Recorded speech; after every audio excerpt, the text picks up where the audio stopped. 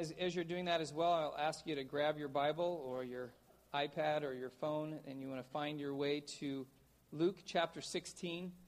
This morning we're going to look at Luke 16, look at verses 19 through 31. We're jumping back into the book of Luke once again and seeing how we can learn as we walk with Jesus, learn from his example, learn from his word, what he's saying to us. And so this morning as we look at this passage that we're going to walk through together, as I've mentioned before, when we encounter what Jesus says and we let him speak from the word and we let Scripture kind of inspect our lives, it is not easy. And I want you to know, when I stand up here week in and week out, I never stand here as an expert. I stand here as someone, in a sense, who's preaching to myself as I process through what is God saying to me personally about what I'm encountering in the Scriptures. And the same is true today. So this morning we're going to talk about, in fact, Ray mentioned earlier, about Jesus and wealth. And for us to have, I think, the proper mindset to be able to grasp what Jesus is saying in this passage, I want you right now to think in your mind. You don't have to say the person's name, but I want you to think of somebody that you know of. It could be somebody you know personally or somebody you just know of. That when you think of wealth, you think of somebody who's rich, that's who comes to mind. Okay, everybody got that person? Okay, you got that? I'm not going to ask you to respond, but I can probably tell you 99.9% of us in this room didn't think of ourselves.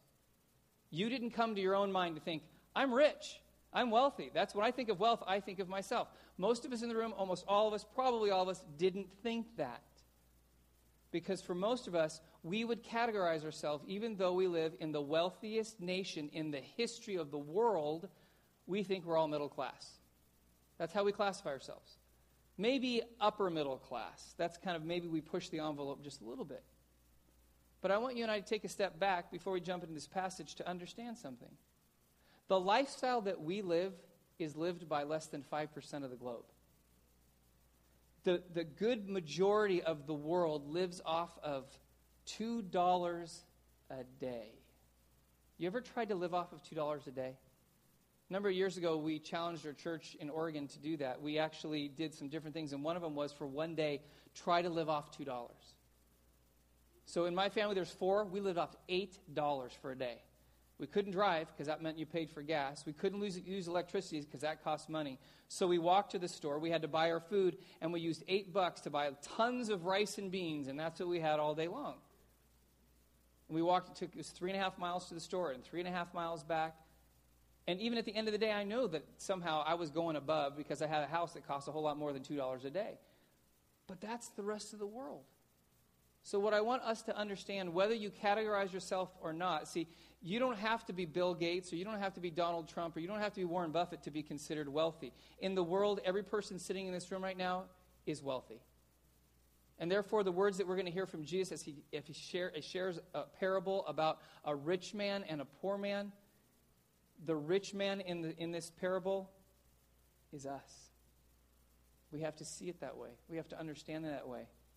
So with that in mind, let me go ahead and read this passage to you, and then we'll talk about the specifics of it. So Jesus is once again talking to a group of religious leaders, and particularly those who have considered themselves wealthy. And so he tells this story, tells a parable to prove a point. He says, there was a rich man who was dressed in purple and fine linen and lived in luxury every day. At his gate was laid a beggar named Lazarus, covered with sores, and longing to eat what fell from the rich man's table. Even the dogs came and licked his sores. The time came when the beggar died, and the angels carried him to Abraham's side. The rich man also died and was buried, and in hell, where he was in torment, he looked up and he saw Abraham far away with Lazarus by his side. So he called to him, Father Abraham, have pity on me, and send Lazarus to dip the tip of his finger in the water and cool my tongue, because I am in agony in this fire. But Abraham replied, Son, remember that in your lifetime you received your good things, while Lazarus received bad things. But now he is comforted here, and you are in agony. And beside all this, between us and you is a great chasm that has been fixed, so that those who wanted to go from here to you cannot, nor can anyone come across from there to us. He answered, Then I beg you, Father, send Lazarus to my father's house, for I have 5 brothers. Let him warn them, so that they will not also come to this place of torment. Abraham replied, They have Moses and the prophets. Let them listen to them. No, Father, Abraham, he said, but if someone from the dead goes to them, they will repent. he said to him, if they do not listen to Moses and the prophets, they will not be convinced, even if someone rises from the dead. Now, I want you to think about this passage, because there's a tendency for us to look at this passage and think that Jesus is talking purely about the afterlife. That is not the point of this parable. In fact, that's why we can't look at this parable and get hard and fast about exactly what happens in the afterlife. Because the point that Jesus makes with this parable is the story about a rich man and a poor man. And he's using the illustration of the afterlife to talk about the way you and I handle wealth in this life. And so understanding that this picture that he's painting for you and I is that in this life, this rich man had everything that he wanted at his disposal because he had wealth, and yet the poor man that just sat just outside his gate, the perimeter of his property, the perimeter of his wealth, had absolutely nothing. But when they die, the roles are reversed. The poor man has paradise and has everything. Abraham's bosom, Abraham's side, that's the term that Scriptures uses in the Old Testament to talk about paradise, to talk about the place where God's presence is. That's where the poor man is. And then the rich man, he ends up in torment, in hell, or the word is Hades. And that's the place that we know as hell, the place that we don't want to go. So Jesus is using this illustration that the rich man had everything in this life. All the comforts, all the wealth, all the riches. The poor man had nothing. And now, the opposite is true. I'll be honest with you, this is one of the toughest passages, and I go back to it periodically when I find myself being complacent or comfortable or somehow complaining about all that I have, because I remember what's at stake. I remember how important this is. So with this in mind, understand one thing that Jesus illustrates about this man. In this story, the rich man never abused the poor man. He never spit on him. He never kicked him. He never beat him. He never even had him removed from the gate just outside of his compound. So why would Jesus tell this story? The reason that Jesus tells this story is because the one thing that the rich man was guilty of was doing absolutely nothing. That was his sin. He did nothing. He was indifferent. He was apathetic. He was passive. He did nothing for the poor man. And that's why the roles reverse in eternity. So understanding that this morning, I want to ask some questions. It really has to do with, has my wealth caused me to become indifferent? I know this is hard because this is a wake-up call that many times that we don't want to wake up to. It's a reality that we don't want to have to see. But the first question in verse 19 through 21 is, am I blind to the needs of others? Has my wealth caused me, remember, all of us in this room are wealthy, has my wealth caused me to not be able to see what I need to see? So it says in verse 20, at his gate was laid a beggar named Lazarus, covered with sores, longing to eat what fell from the rich man's table. Every day he passed this poor man. Every day he saw him. Every day he knew he was there. And this poor man, all he wanted was if he could just eat scraps from the rich man's table. And the imagery is powerful. It shows the decadence of wealth, because when they say that they wanted to eat the scraps from the table, what wealthy people would do is when they would finish a meal, instead of getting like a nice little sanitary wipe that you can get, when you go to KFC and you have chicken all over your hands, or even a napkin, or even going to the bathroom and washing your hands, is that you would take a piece of bread and you would break it up and you would actually use the bread to wipe all the grease off your hand, and then you would discard it. That's all the poor man wanted. If I could just even have that, I would have something. But the rich man never even saw the man there. He never really even saw the need. He was blinded because of his own wealth and his own comfort. And just outside the perimeter of his wealth was this broken man that he ignored, that he was indifferent towards, that he did nothing for. Has that become our life? Has that become the way that we live our lives? Is that we see what we want to see around us, but we don't see what we need to see. We become blind to the reality of pain in our lives or in the lives of other people. And it's not just seeing the person on the side of the street or the person you walk by when you're going to work or school or whatever it is. It's globally seeing what is going on in the world. How do you watch the news? When you see news on TV, or when you read a newspaper, or you go on the internet and you're reading news, how do you see the news around you? I know a number of years ago I went through a major change in the way that I watched the news and the way I saw things, because poverty is so predominant globally that it's on the news all the time. Oppression and injustice and poverty and brokenness, that when that comes on in the news, it becomes commonplace, and you and I just skip to the next story. Or we just ignore it until something comes on about what we really want to see, like weather or sports or social media or whatever else happening in the world, like the stock market. Those are things that are important to us, but the fact that maybe thousands, if not millions of people are starving some other place in the planet, that becomes somehow secondary to what's important to us. You see it in the news when we report the news and when we report in our country. When the loss of life occurs, the first thing you hear is how many Americans lost their lives. And that frightens me, because the loss of life is the loss of life. And that's important for us to see that. So how do we see things around us? That's not an indictment on our nation. I'm just saying Jesus loves all people, not just people who live on this continent or in this country. We have to see globally. We have to see locally. If you have trouble seeing what's around you, one thing will help you. If you have kids, God's given kids radar that parents sometimes lack. A number of years ago in our vehicle, particularly Kim's car, because that's our family vehicle and that's where the kids end up most of the time, we started to put these little packets together that are lunches, basically a meal in a bag that's non-perishable and it's totally edible and it's actually good. It's got some good nutrition to it. And we have at least 6 of those in Kim's car at all times when we're driving around. Because when we encounter people who have need, it's always that awkward moment. Do I give them money? Is this legit? Is their cardboard sign just for humor? What's going on? All those things that go through our mind, and then we just drive right by them. When you have those things in your car, there's no question, are you going to give it to somebody who has need? You are. In fact, it's funny, with Courtney and Jordan, they did this when they're young. They still do it today. They're 15 and 17. We can't drive by somebody on the side of the road without doing something. There have been times, literally, we're driving. One time there, we were on a busy street. There's like 3 lanes of traffic going either direction. We're in the middle, and suddenly from the back seat, either Courtney or Jordan yelling, "Hey, there's a person on the side of the road, and they look hungry." I'm like, well, I can't pull across 3 lanes of traffic just to get over there. Like, Dad, and they hounded me.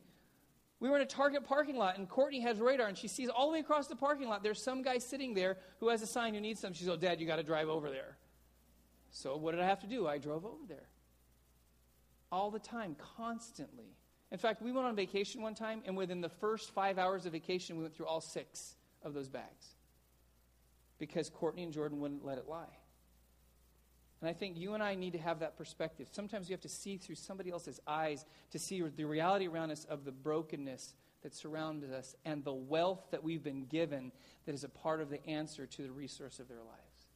We have to see. We can't be blinded like this man was blinded. Second thing, verse 22 and 23 is asked this question: am I ignorant of the pitfalls of wealth? There is a downside to having money.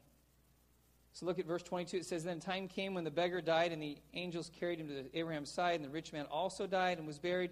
And in hell, where he was in torment, he looked up and saw Abraham far away with Lazarus by his side." The rich man ended up where? In hell. Now, I understand we are saved by God's grace. Jesus' death on the cross purchases our life, pays for the debt of our sin.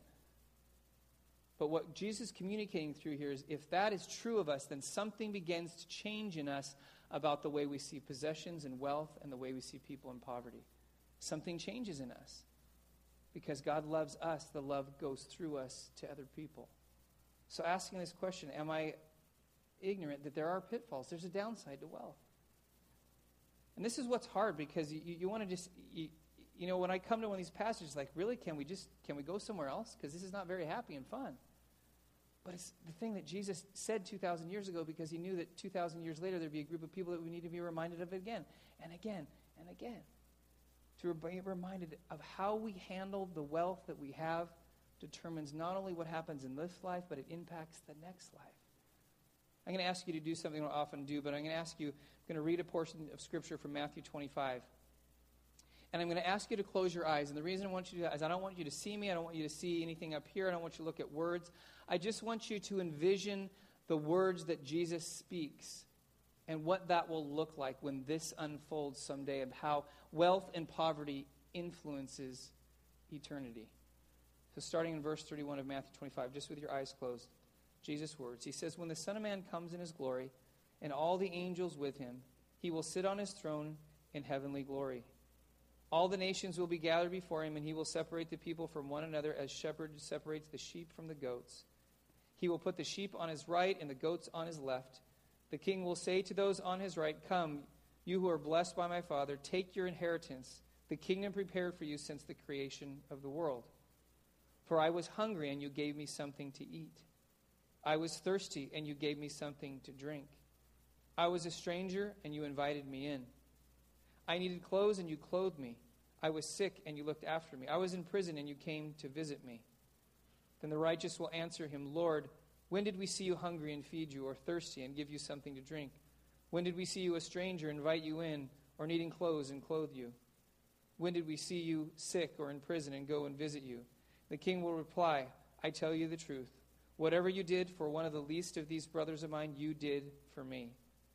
Then he will say to those on his left, Depart from me, you who are cursed, into eternal fire prepared for the devil and his angels. For I was hungry, and you gave me nothing to eat. I was thirsty, and you gave me nothing to drink. I was a stranger, and you did not invite me in. I needed clothes, and you did not clothe me. I was sick and in prison, and you did not look after me. They also will answer, Lord, when did we see you hungry or thirsty or a stranger or needing clothes or sick or in prison or did not help you? He will reply, I tell you the truth. Whatever you did not do for one of the least of these, you did not do for me.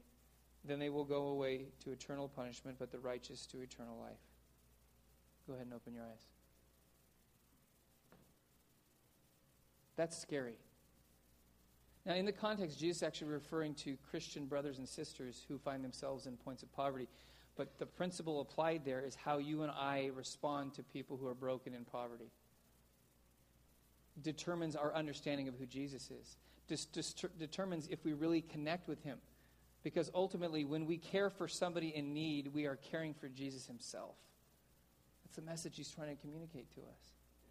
So there are pitfalls to having everything that we always wanted. Because you and I could be like the rich man, that we get everything that we want in this life, but lose everything we need in the next life. That's why Jesus gives us this reminder. Then the third thing, another question. Aren't you glad you came to church today to be encouraged and loved? And yeah, it's amazing when you encounter Jesus' teachings. This is one of the things I love, is that you can't get mad at me. I'm just reading what Jesus said. And if you're mad at anybody, get mad at him and take it up with him. So the third thing is, the question is, am I oblivious to the value of others?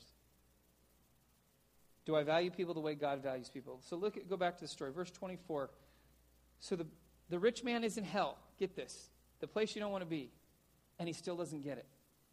He says in verse 24, he says to Abraham, send Lazarus to dip the tip of his finger in the water and cool my tongue. Lazarus, remember Lazarus, the poor man.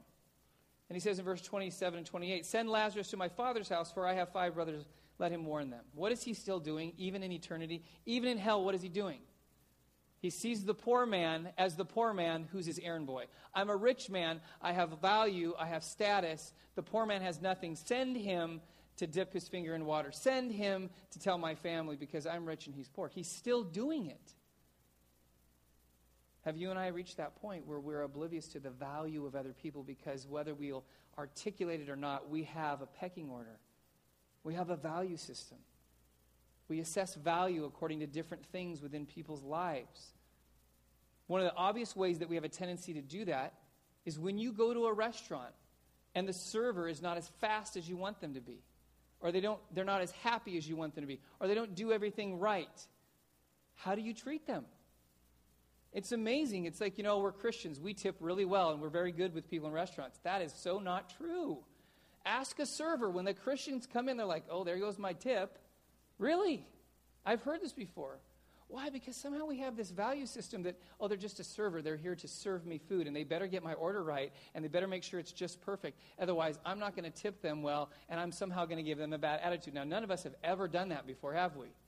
We have. We assess value according to people's status in society. God doesn't assess value. He values everyone. He values people who are broken. In fact, one of the things that's so amazing about this parable, read through the parables, you'll only find one name in all the parables. The name is Lazarus, and it belonged to a poor man. Jesus uses people as illustrations, but he only says a name once. And it wasn't even for the rich man. It was for the poor man. He gave the poor man a name because he valued the poor man and wanted us to see that. So understanding that being oblivious to the value of others. One of the things that you and I are in danger of is because we live in, comparably, we live in wealth. Many times we don't see the value and the story behind the brokenness in the lives of other people around us. Because in a sense, we're almost insulated from the brokenness of the world that we live in. One of the things that cures that faster than anything else is to travel outside this country to other countries where poverty is the issue. It will change you. It will change the way you see what you have. It will change the way you value people, because you will realize that that person who's broken is not just one of millions. They're an individual that has a story. Going to Uganda, I've shared this a couple years ago. We went to Uganda, life-changing. Most of the dramatic changes in my life have come outside of this country. Because everything's stripped away of comfort and ease, and you're faced with, does your faith really matter at all? So we're in northern Uganda. We're in a medical clinic for HIV/AIDS for kids, primarily for kids. And we met this gal named Sheila. Sheila blew me away. She's 14 years old. She sat down with us, and through an interpreter, she shared her story.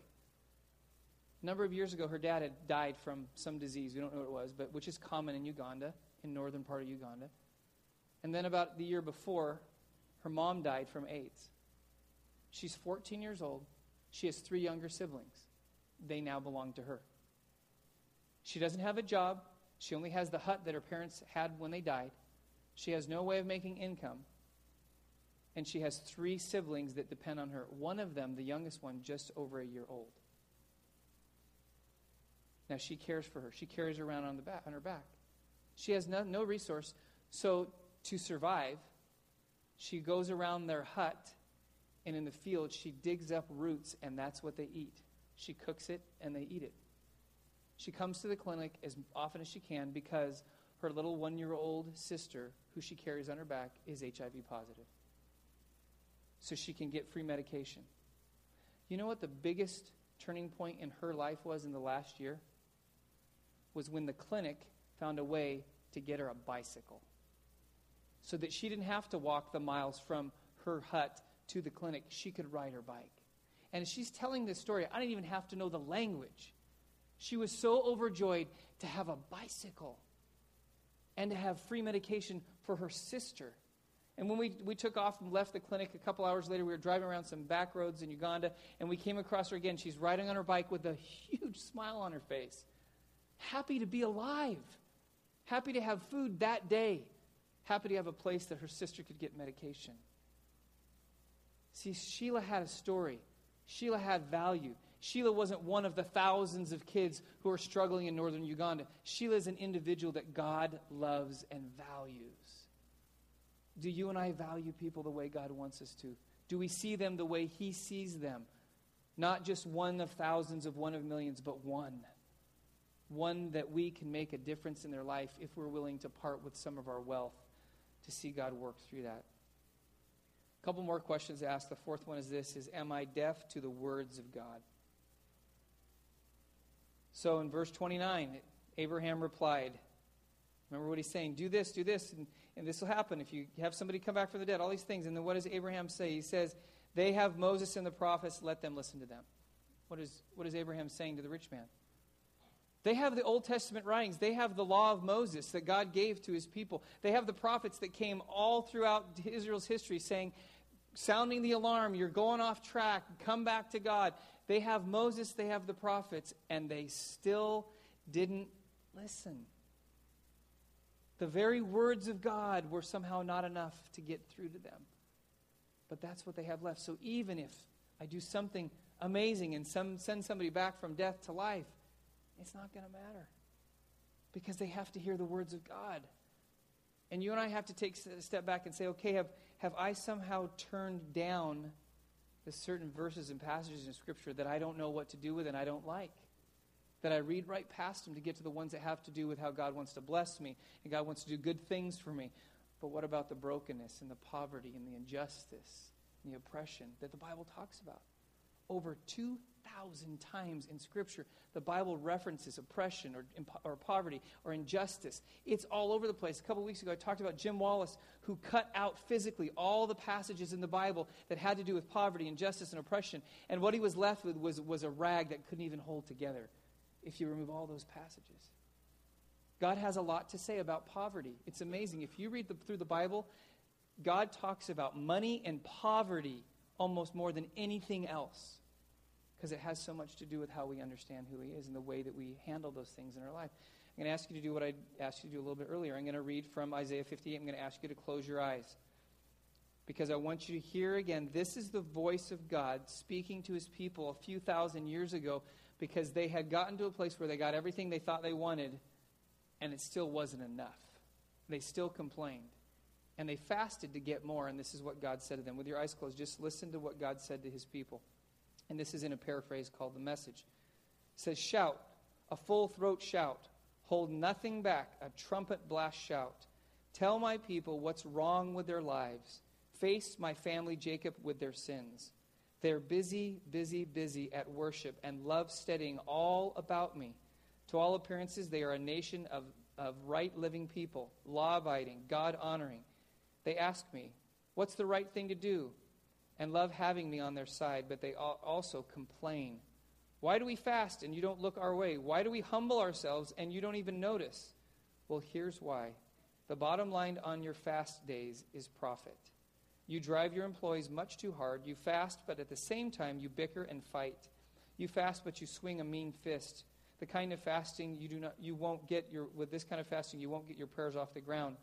Do you think that this is the kind of fast I'm after? A day to show off humility? To put on a pious long face and parade around solemnly in black?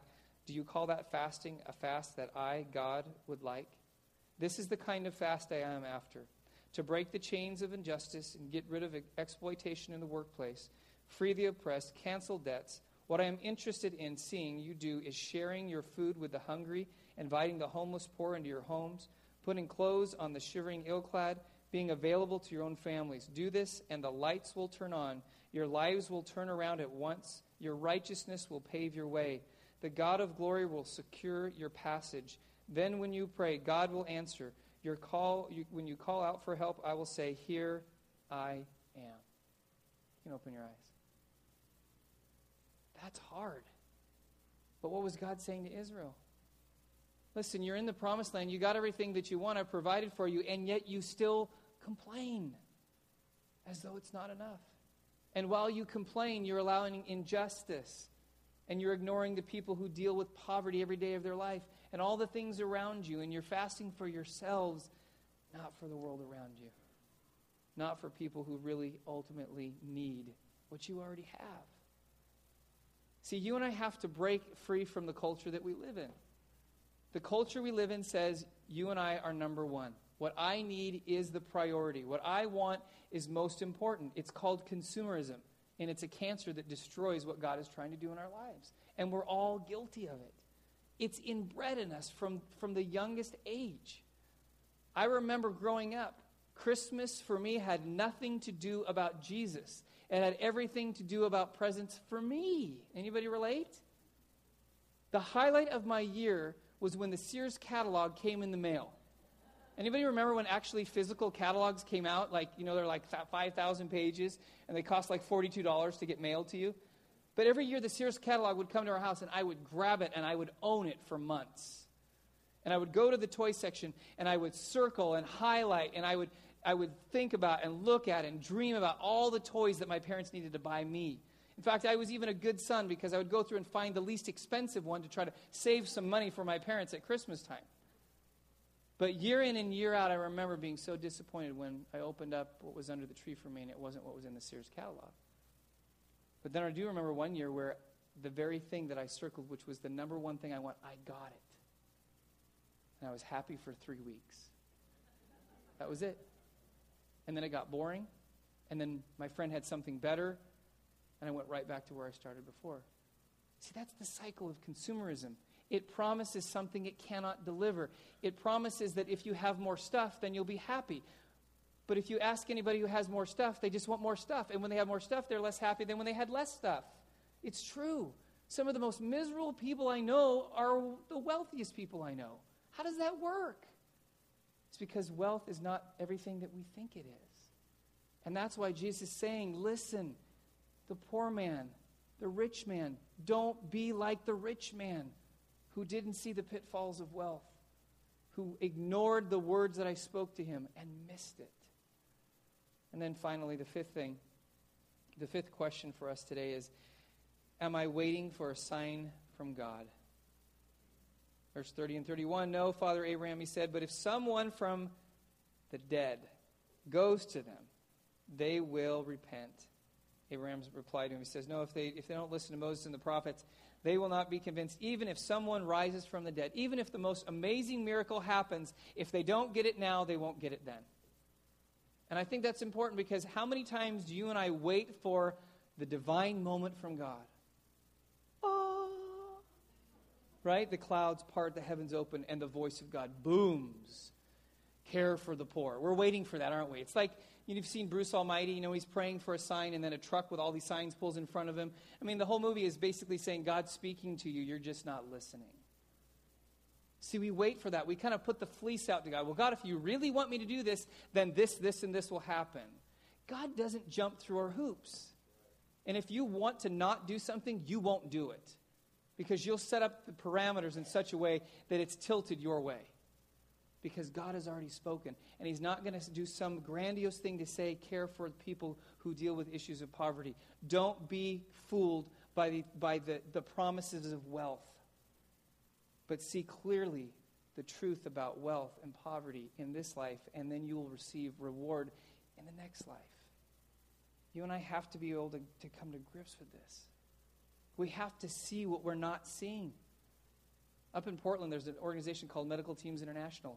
It's a relief organization that we partnered with in the past. And when we were up in the Portland area, one of the things I did repeatedly, probably me personally, 7 to 10 times, went through this thing called the exhibit. And the exhibit is this basically, it's a display, and you walk through it. It takes you about an hour, hour and a half, and it takes you to different places on the planet where tragedy has happened, where poverty is dealt with, where issues with injustice, all these things. And you walk through it, and it's overwhelming. Because you walk through that and you realize what we have, and you realize what people are struggling with, and you're overwhelmed at the end. And the responses of people vary. In fact, one of the things that caught me off guard is that when Courtney went through it the first time, we got to the end, and there's this little room you sit in, and you kind of debrief and process what you've just seen. And here, I'm the pastor leading our church through that at the time, and she looks at me and she says, Dad, why aren't we doing anything about this? She was mad.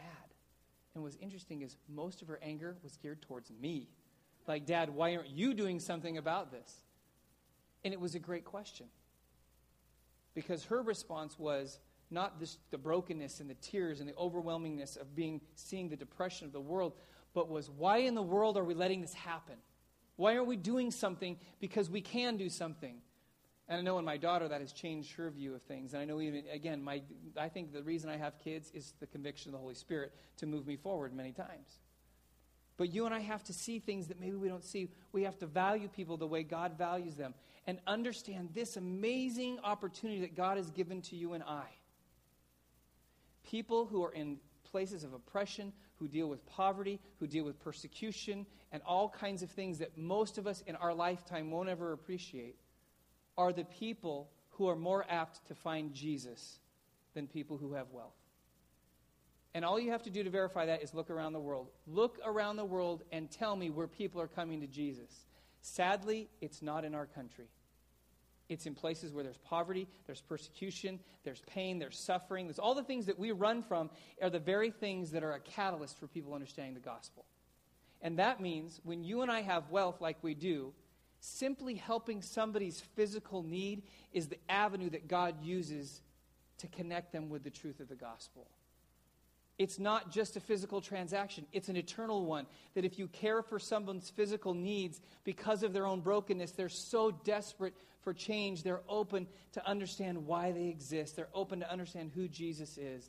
So us being willing to give up some of our wealth, and maybe all of our wealth, will translate in not only to caring for somebody who's thirsty or hungry who needs clothing, but somebody who has an eternal need that is masked in a physical need that we have to address. That's on us. God's given us wealth. That's our responsibility. That's the blessing and maybe even the curse of having wealth. I'm going to play, as we conclude, I'm going to play a clip from the conclusion of Schindler's List. Most of you have probably seen the movie. If you don't, the story of Oskar Schindler is amazing. In World War II, he's a wealthy businessman who literally purchased Jews out of concentration camps to put them into work in his factories to save their lives. And when he finally comes to the end in this scene, he comes to grips with, even though he had given so much money, he realized how much more he had and how much more he could have done if he was willing to do it. Let's watch this together. Go ahead and close your eyes as we pray. Lord Jesus, it's overwhelming to come to grips with what it means to handle wealth and to deal with poverty. But Lord Jesus, we want to follow you. Even if it's difficult, we want to be obedient to you. We understand your great love for us and your grace and your forgiveness in our lives. But Lord, we know that you did not save us so that we could do nothing. You saved us for your purpose in this world. And Lord, as we follow you, we are following your amazing example. That how you inspired Paul to write the words describing you and your journey from heaven to earth. That though you were rich, you became poor for us. So that somehow through your sacrifice we might become rich. Not in material possessions, not in worldly wealth, but we might become rich in your grace and your mercy and rich in eternity. And so, Lord, I pray that we would be willing to follow you. We would be willing to sacrifice for you. We would be willing to live with some discomfort so that others might find comfort in the physical and ultimately might find that comfort spiritually in eternity with you. So, Lord Jesus, we do come before you. Lord, we have nothing to offer on our own because we know the wealth that we have, it only comes from you. And we want to offer that to you as well. We want to give everything to you because you are worthy. We want to worship you and we want to live for you. And we want to love people and value people the way that you do. So, Lord, work in our lives. Thank you, Jesus. In your name.